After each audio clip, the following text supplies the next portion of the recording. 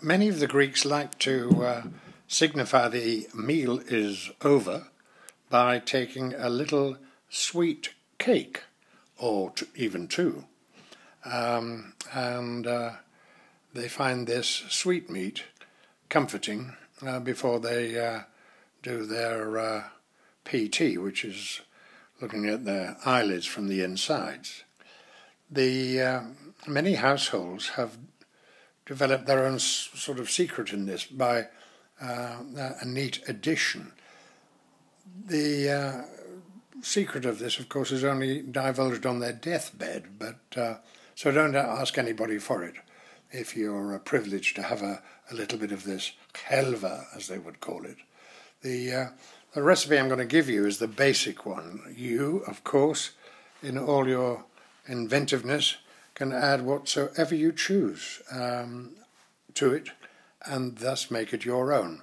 But, of course, in the spirit of things, make it a rule to keep it an absolute secret. So here's the basics.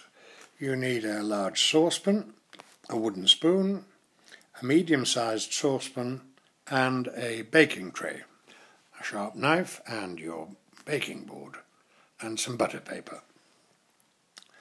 So for the ingredients, 2½ cups of semolina, 5 cups of unpasteurized full cream milk, 1 tablespoonful of pine nuts, 8 ounces of a good butter, 2 cups full of demerara, castor sugar, not the white, demerara, and a tablespoonful of a flower honey. So having got all that, pour the semolina and the pine nuts into the large saucepan and cook over a low heat, stirring it with your wooden spoon. And when lightly coloured golden, after about half an hour, remove from the heat and allow this to rest.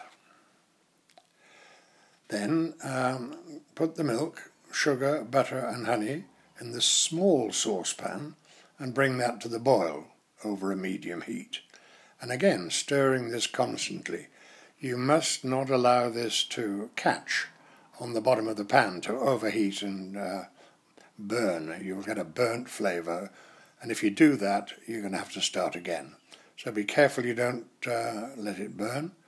And then you're going to pour that boiling milk mixture over the semolina and stir in gently, and cook slowly until all the milk has been absorbed. Then remove from the heat and turn out into a shallow tray, the baking tray. Flatten it out, give it a bit of a press with the back of the wooden spoon, and allow it to cool.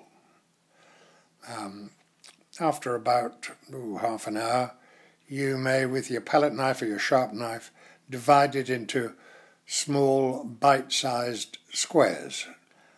And at that point you can serve them warm, or you may choose to leave them to be cold. But if you serve them warm, they're so delicious that you may swoon. So make sure you're resting on a Doric column.